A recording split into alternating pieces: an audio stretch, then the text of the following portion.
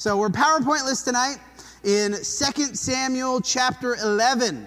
2 Samuel chapter 11, as we are resuming our study of the life of David.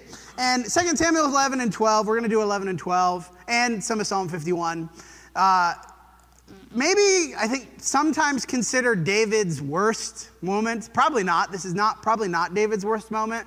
I would say maybe civil war with his son might be worse than this. Perhaps the census that ends up with thousands of Israelites dead might be worse than this. But this is, I think, maybe the most personal, sinful moment that we have of David. And the reason the story is so interesting is it is a sin that is committed, that then is confronted, and then we also get the consequence, and we also get the response of forgiveness. We get all of the elements of this, the temptation, through the act, through the consequence, through the response, through the redemption. We get the entire gamut of this sin of David and Bathsheba. And as you look in your Bibles, of course, you'll see in 2 Samuel 11, of course, the heading, you may have different sorts of headings, David and Bathsheba.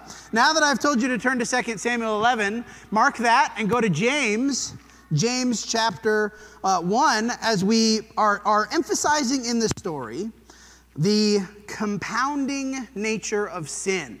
This is what we see in this story, from the temptation, then the first sin, then there's a second sin, then there's a cover-up, then there's an attempted cover-up. This comes out of one temptation. And so I want to read James chapter 1 as we begin. James chapter 1, beginning in verse 13. Let no one say when he is tempted, I am being tempted by God, for God cannot be tempted by evil, and he himself tempts no one. But each person is tempted when he is lured and enticed by his own desire. And desire, when it is conceived, gives birth to sin. And sin, when it is fully grown, brings forth death. This sequence of events. The sequence of events that begins with, I can wander around, I'm not tied to this monitor. The sequence of events that begins with temptation, lured and enticed by what? Your own desire. And we're going to see that in 2 Samuel 11, the story of David and Bathsheba. The thing that begins this is his desire, a sexual desire, but it could be in other sins, other desires. That what? What does he say here? But each person is tempted when he is lured and enticed by his own desire, and desire, when it is conceived, gives birth to sin, and when it is grown, brings forth death. And what we're going to see in the life of David, this particular story of David, the original conception, the desire that David has that eventually does lead to death, literally death, in two instances, actually more than two instances, this story, because he allows his desire to dictate his actions. But then because of that initial time, then he has to keep doing bad things over and over. That's what sin does. It compounds on itself. So back in 2 Samuel chapter 11, we'll read a few of these verses as we go. 2 Samuel 11, we're not going to read all of their verses, but we'll read a lot of it. 2 Samuel 11, verse 2. It happened late one afternoon when David arose from his couch and was walking on the roof of the king's house. He saw from the roof a woman bathing, and the woman was very beautiful. What did James say? Each is lured and enticed by his own desire. We see this immediately. David sent and inquired about the woman, and one said, is it not Bathsheba, the daughter of Eliam, the wife of Uriah the Hittite? So David sent messengers and took her, and he came to him and he lay with her. Now she had been purifying herself from the uncleanness, and she returned to her house. And then the kicker of this, if verse 5 was not in the text, David probably gets away with it. Nobody ever knows that's the end of it. But verse 5, of course, and the woman conceived, and she told David, hey, I'm pregnant. That was the thing that eventually is going to lead to all of the consequences of this story. And we see this, right? What's happening here? The immediate temptation. A couple of things to note about this. So it says he's on the roof of the king's house, which, you're trying to set the stage. Presumably it was up high, and you're thinking, I've heard this before, Bathsheba, she shouldn't have just been bathing by herself out there all naked. It's very possible that she was isolated from all of her surrounding people, right, on the same level of the town. And then, of course, David, he's got this mansion. He's up there on the roof, and he can sort of see over all the houses. And it's possible she wasn't really thinking about that. The second thing to note about this is the double layer of sin, where it says in verse 4, now she had been purifying herself from her uncleanness. There's several different verses in Leviticus, of course, about that particular time of the month for women and what that entailed for their purity and their sacrifices and the things they had to do in that nature. So not only does David, he sees this situation, But then he has to plan. It's one thing to just see it. And if he was just right there by Bathsheba, he sees Bathsheba, he acts on the desire, and that was it. Okay, we could understand that maybe perhaps it's a horrible thing still, but no, he sees Bathsheba, and then he has to plan because she's far away. So he's got to go find out who she is, then he's got to send for her. At any point in this cycle, this could have been days. At any point in this cycle, he could have realized, hey, I shouldn't be doing this. At any point, he could have broken out of it. But this is a prolonged thing that he is engaging in here. Now, another thing to note about this as we think about his sin here, let's see here, the power imbalance. One of the things, of course, that made David, allowed David to commit this sin, and of course the compounding sin of Uriah later on, is he's in the position of authority. He's in the position of power. And again, we think to ourselves, okay, Bathsheba, what part does she play in this? She certainly does bear some responsibility. And yet at the same time, if the king tells you to come to the palace, what are you going to do? Well, you kind of have two options, right? I'm either going to go or I'm going to maybe be put to death or put in jail. And we have to remember, again, one of the things that makes this so bad for David, we've already seen he's already got a couple wives, right? He's got Abigail. He's got Micah. Of course, he's not really being very kind to Micah at this moment, but he's already got a couple wives. He doesn't need another wife. He doesn't need another woman. And in fact, what did the commandment say about the kings way back when? That your king shall not accumulate for himself many wives. We just see this thing compounding, one thing after another with David. Just a really bad situation. We keep reading then. So what happens? David sent word to Joab. The sin happens, and then there's this pregnancy. So now we're getting to the second layer of sin.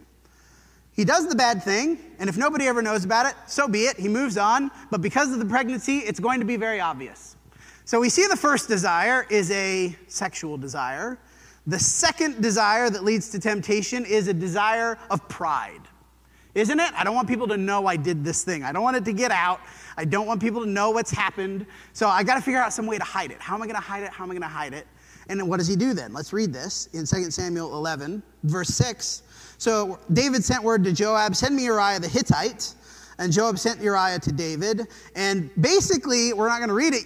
He brings Uriah to town and is hoping maybe Uriah will have relations with his wife. And then they'll think the baby is his. And nobody's going to question it. And we're going to be good. And everything's going to be covered. Nobody will ever know. But what's the problem? The problem is Uriah is a good dude. Uriah, who is a soldier on the front lines, what happens? When they told David, verse 10, Uriah did not go down to his house. That is, he did not go and sleep with his wife. David said to Uriah, have you not come from a journey? Why did you not go down to your house? Uriah said, the ark and Israel and Judah dwell in booths, and my lord Joab and the servants of my lord are camping in the open field. All my buds, all my war buddies, all my fellow comrades, they're out in the open field. They're sleeping in tents and on the ground. Shall I then go to my house and eat and drink and lie with my wife? As you live and as your soul lives, I will not do this thing. Oh, Uriah, who ultimately is the good guy, right? He's the hero of the story, the upstanding person who does not want to have have a benefit that his fellow soldiers don't. They're all sleeping on the ground out in the open field. Why should I come back here and do this thing? I'm not going to do this. I'm going to have solidarity with my fellow soldiers. And so what? So now we've reached another crossroads for David. It's going to be obvious. Uriah's not going to do the thing. Now, David has a couple options here. He could confess to Uriah, right? He could just do that. Uriah, I've done this thing. It was really bad. I shouldn't have done it. I'm sorry I did it. What are we going to do about it?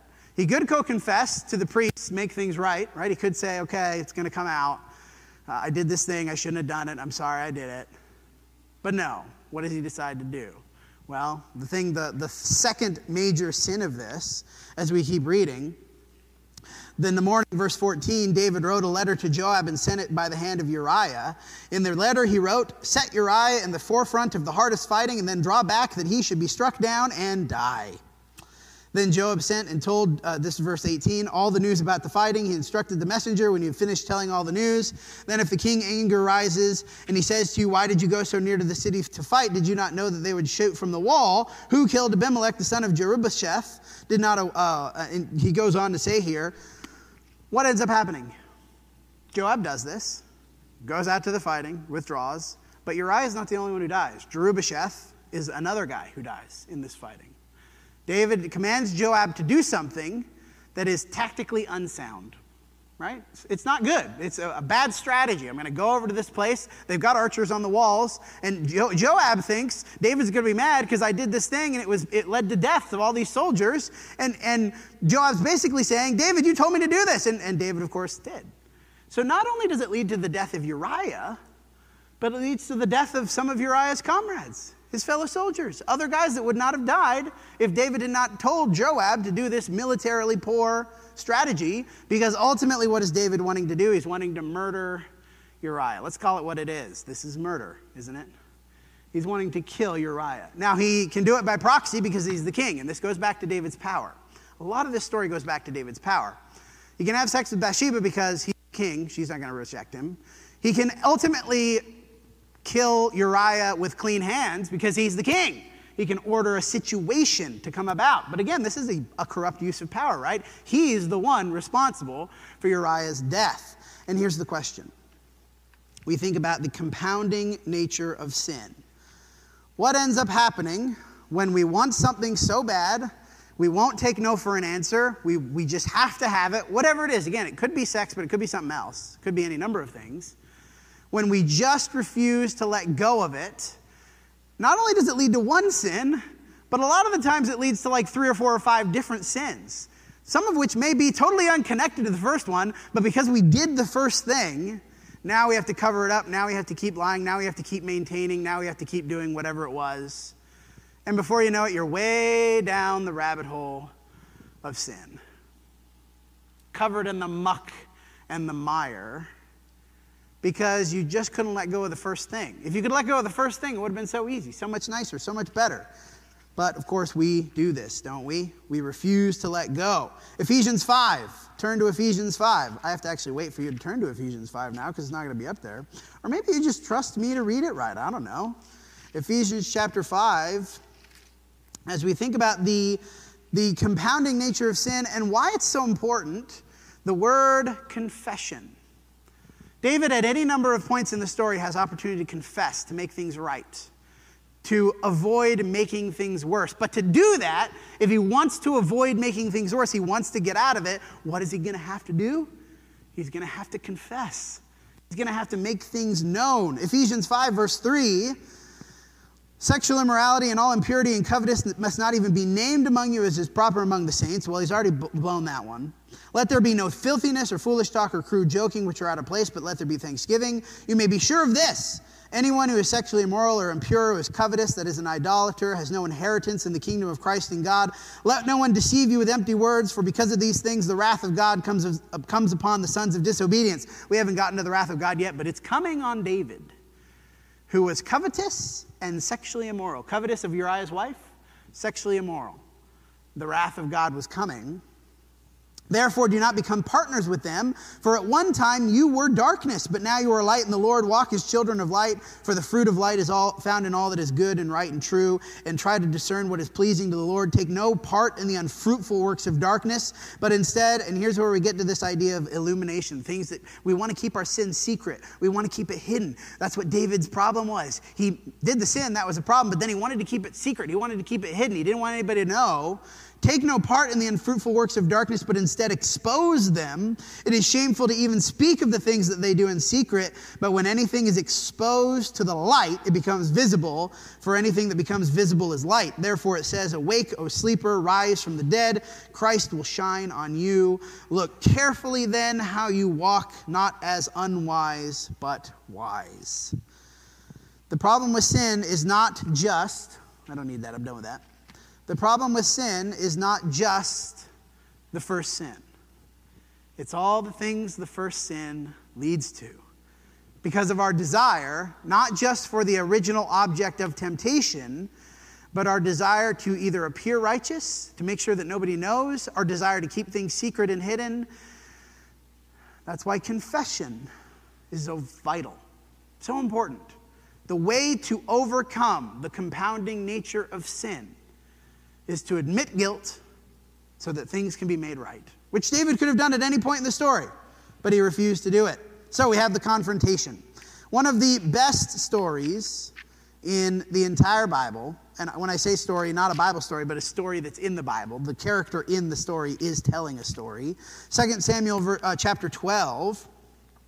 Actually, we really need to go back to verse 26. When the wife of Uriah heard that Uriah, her husband, was dead, she lamented over her husband as she should. When the mourning was over, David brought her to his house. She became his wife and bore him a son. And here's the kicker. But the thing that David had done displeased the Lord. The wrath of God that is coming on the sons of disobedience. What happens? The Lord sent Nathan to David. He came to him and said, there were two men in a certain city, one rich, the other poor. The rich man had many flocks and herds. The poor man had nothing but one little ewe lamb. And when he had brought, when he brought it up, and it grew up with him and his children. It used to eat his morsels and drink from his cup and lie in his arms. It was like a daughter to him, this one lonely little sheep that this guy has that he cherishes so much. And the other guy, of course, is rich. He has whatever he wants, and you can see where this is going, can't you? Now there came a traveler to the rich man. He was unwilling to take one of his own flock or herd to prepare the guest who had come to him, but he took the poor man's lamb and prepared it for the man who had come to him. And here's the real kicker, right? Verse 5, then David's anger was greatly kindled against the man, and he said to Nathan, as the Lord lives, the man who has done this thing deserves to die. David knew it was right. David knew what the right thing was. To be clear, if he had not known what the right thing was, he wouldn't have tried so hard to cover it up, right? If he hadn't had any awareness of what was right and what was wrong, he would have just done whatever he wanted, which is how a lot of corrupt kings end up, right? A lot of corrupt kings, they just do what they want and they don't care about the consequences. The fact that David went to so much trouble to orchestrate this cover-up so that nobody would ever know, he did that because he knew what he had done was wrong. But I've said this before, what is our greatest skill as a species? Self-justification. We rationalize our own sin, but then if you did it, Steve, I definitely know it was wrong if you did it. But if I do the same thing, it's totally fine. That's why Nathan confronts him with this story. He confronts him with a story of what David did. He's the rich man. He has all the things that he could ever want. He has so many things that he could ever desire. But this one guy, a good guy, Uriah, a good man, has his wife, and David instead took his. And David knew immediately that rich man deserves to die. What is he doing? He's denouncing himself, isn't he? He's saying, I deserve to die because I'm the guy who did this thing, which is what Nathan says, right? Verse 7. Nathan said to David, you are the man. How do you think David felt in that moment? When he has been confronted, he knows without a shadow of doubt what he's done is wrong, and now he's been forced to admit it. He's been forced to admit the thing that I did was wrong, forced to confront the horror of his own sin. And here we come to another crossroads. This story's full of crossroads. He's tempted on the roof. Crossroad number 1. Forget it and move on, or orchestrate some tryst. Crossroad number 2. There's a consequence for his sin. Well, I could confess and make things right, or I could try to cover it up. I'm going to call Uriah. Crossroads number 3. Uriah's too good of a man. I should probably just confess to him, or I could have him killed. Crossroads number 4, confronted with his sin, without a shadow of doubt. Now it's out. Now it's known. What am I going to do? And here's where we come to the thing that makes David a man after God's own heart, is how he responds to this confrontation. Now, before we get to that, I want to note 2 Samuel 12, verses 7 through, really all the way through verse 12, is Nathan's denunciation of David's work, his condemnation, his punishment. And I want to point out a few phrases in this. Verse 7, Nathan said to David, you are the man, thus says the Lord God of Israel, I anointed you king. I gave you, verse 8, master's house, your master's wives into your arms. I gave you the house of Israel and Judah. If it were too literal, I would have added more. You just had to ask, David. I would have given you other stuff. I would have given you more. You have so much. Essentially, what is he asking? Why are you so greedy? Why are you so selfish? And we think about ourselves. How much we have relative to human history, oh, so much. But that's not enough. It's never enough. It's never enough. We want more, more, more, more, more. Why are you so selfish, David? Verse 9. Why have you despised the word of the Lord? David's sin was a demonstration that he did not care about what God had said, right? That's what all sin is. All sin is a demonstration that I do not care about what God's word says. Now, we rationalize it. We justify it. We bury those feelings deep down. Ultimately, we know, yes, God, or David did like God's word. David has all the Psalms about the word of the Lord and all those things. But in the moment, he hated it. Hated the word of the Lord. Despised the word of the Lord that told him, don't do this thing. Don't be adulterous. Don't do these things. Don't take your neighbor's wife. Don't accumulate for yourselves many wives, directed at King specifically. And his actions demonstrated that he did not like God's word, which is what we all do, right? I really like most of the Bible except for this one command. This one command in here that says I can't do whatever it is that I want to do. Whatever that is, right? So what do? We forget it, we bury it, we justify it, we rationalize it. What are we doing when we do that? We are demonstrating to God, I hate what you've said. I despise what you have said. And I'm not going to do it. I'm going to do my own thing. Verse 10. Let's see here. Verse 14. Nevertheless, because by this deed you have utterly scorned the Lord. So, not only did he despise the word of the Lord, the commandment of the Lord, he had demonstrated to God what? I don't like you. I've scorned you. And so when we think about it, we have to have this idea in our minds about sin. Sin, we have all these justifications and rationalizations, and I'm going to do all these things, and I want to do what I want to do. But at the end of the day, when we choose to sin, what are we saying to God? I don't like what you've said, and I don't like you. I don't love you anymore, at least not temporarily. Temporarily, I don't love you, because I just want to do what I want to do, whatever it is, leading ultimately to death. Now, the consequence. What were the consequences that were listed? Verse 10. Now, therefore, the sword shall never depart from your house. Behold, I will raise up evil for you out of your own house. I will take your wives. You did it secretly, but I will do this thing before all Israel. Verse 14, nevertheless, because by this deed you have scorned the Lord, the child who is born to you shall die. So we see what? The punishment. Civil war, unfaithfulness. Ultimately, what did James say? Sin, when it is fully grown, brings forth death. In this case, very literally death. The death of his son. Death of Uriah, that's already happened. That was the thing that he did that was sinful. And so we come to the conundrum here, the conundrum of this story. How can we rationalize, how can we come to grips with this idea that this child is going to die? Child's not to blame, right? We understand the child's not at fault. It's not the child's fault that David did this. But what we have to, I think, remember, keep in mind, the thing that is hard for us to remember is that physical life is not God's highest priority. It never has been, right? Physical life is not the highest priority to God. What is the highest priority to God? Eternal life, isn't it? And as much as it's hard for us to understand or accept this,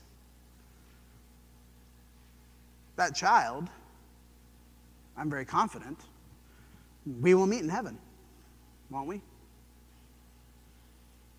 So the difficulty here of someone bearing a punishment for the sin of someone else, it's difficult because we see it explicitly here, but we understand, of course, that this happens all the time.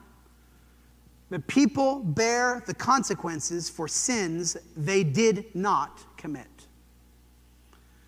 But ultimately, the consequence this child bore for the sake of David was a temporary consequence, not eternal, not forever. Because the child, of course, we know, will be with God forever.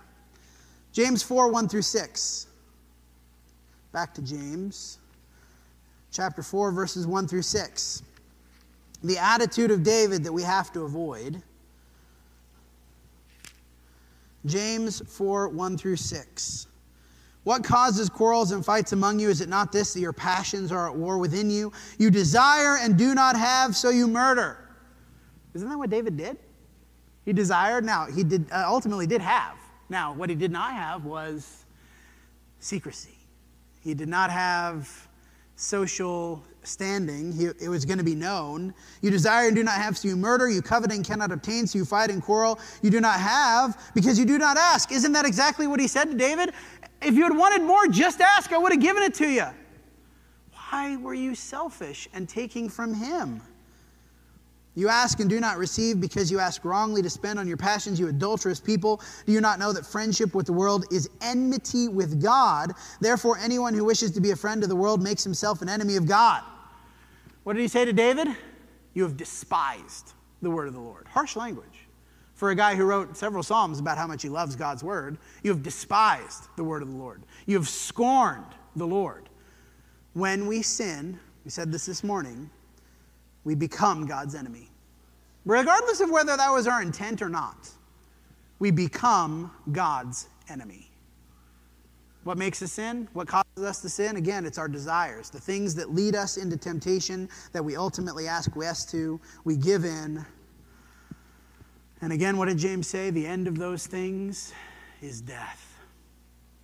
Probably not physical death for most of us, but rather, unlike the child, the consequence for us will be eternal death. Separation from God. Unless what? We have to conclude the story with David's reaction. Verse 13 of 2 Samuel 12. David said to Nathan, I have sinned against the Lord. That's simple statement. No hemming, no hawing, no bargaining, no excuses, no nothing. Now, we can contrast to this, as we have several times, with Saul, his example of making excuses and passing the buck and trying to blame other people. David doesn't do any of that. I have sinned. I've sinned. This is what he should have done 3 or 4 times during the story. Could have done it at any time. And I suspect if he had done this at any time during the story, the child would not have died. That would not have been the consequence.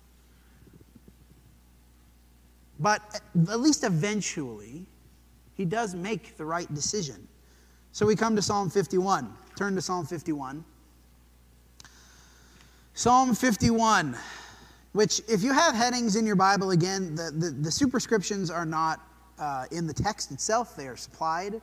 But traditionally, this psalm associated a psalm of David when Nathan the prophet went to him after he had gone to Bathsheba. And what does he say? As we read Psalm 51, we see, if you want to break the cycle of sin, the compounding nature of sin, that you commit one sin and then you have to commit another, and it builds, and it builds, and the consequences spread out like a ripple, like a wave, don't they? Consequence for one sin, but then I had to add another one, so there's more consequence, and then I have to keep going and going and going, unless I am willing to do what? This is the only way to break the cycle.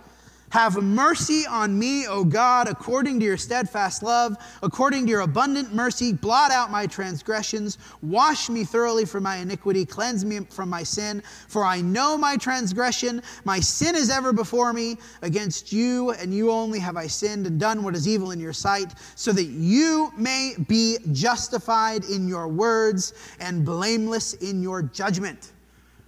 What was his judgment? Your son will die. And what's David's response? You're blameless because it was my fault. I am the one who sinned.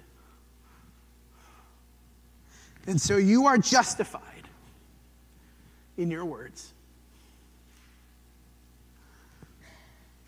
Is this the attitude that we have towards sin and its consequence in our lives? Understanding that our suffering in large part is a result of sin. Sometimes ours, but as we've seen, sometimes not ours. But understanding that we live in a world where God allows the consequences of sinful behavior. That there is suffering and difficulty and problems because people continue to sin. And if we are not willing to admit our sins and our transgressions, to take full responsibility, we cannot get out of that cycle of continual sin and suffering and sin and suffering and sin and suffering. Confession and repentance is the only way out. And what enabled David to continue, even though he had to live with the consequences of the sin, right? The child's never coming back in this life. He knows that. But then the other consequences, right? The civil war, the thing that he would raise, the sword will never depart your house. You'll always be in conflict. Those are consequences he had to deal with forever, the rest of his life. But he admits that that's his fault. And so a couple of things about Psalm 51 as we wrap this up. The phrases I really want to emphasize here. You delight in truth in the inner being, verse 6. You teach me wisdom in the secret heart. Verse 10. Create in me a clean heart, O God, and renew a right spirit within me. Verse 17. The sacrifices of God are a broken spirit, a broken and contrite heart, O God, you will not despise. What does David understand? Well, we go back to our phrase, a man after God's own heart. He understood. It was not enough to make reparations. It was not enough to even stop doing the things. It was not enough to make excuses and to hem and haw. What did God want?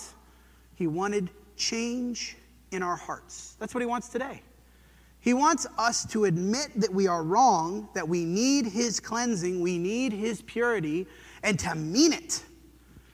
To want to be different, not just in what we do, but to be different in who we are. And until we are willing to be broken with God, we cannot be made pure. Until we are willing to admit to him and perhaps to others the depths of our sin and our brokenness, our need for his forgiveness, then we will continue in the cycle of sin and consequence and sin and consequence. Only by repentance and confession can we find our way out. Not that the consequence will totally go away. As we said, David still had to deal with the consequence. But he was still enabled to have a relationship with God and to be righteous because he was willing to take responsibility for his sin. So as we conclude, we offer the invitation. Not just an invitation to become a Christian, but an invitation if you are in a cycle of brokenness, a cycle of sin that you can't seem to get out of, that you've succumbed to temptation, maybe it was decades ago, and it's just kept building, and you've had to build this whole orchestrated lie to keep going with your sin, and now it's creating all sorts of problems. I know that happens. It happens to David. It definitely can happen to us. But you have an opportunity tonight to break the cycle. If you're willing to confess, to take responsibility, to repent, he's willing to forgive, isn't he? He's willing to forgive.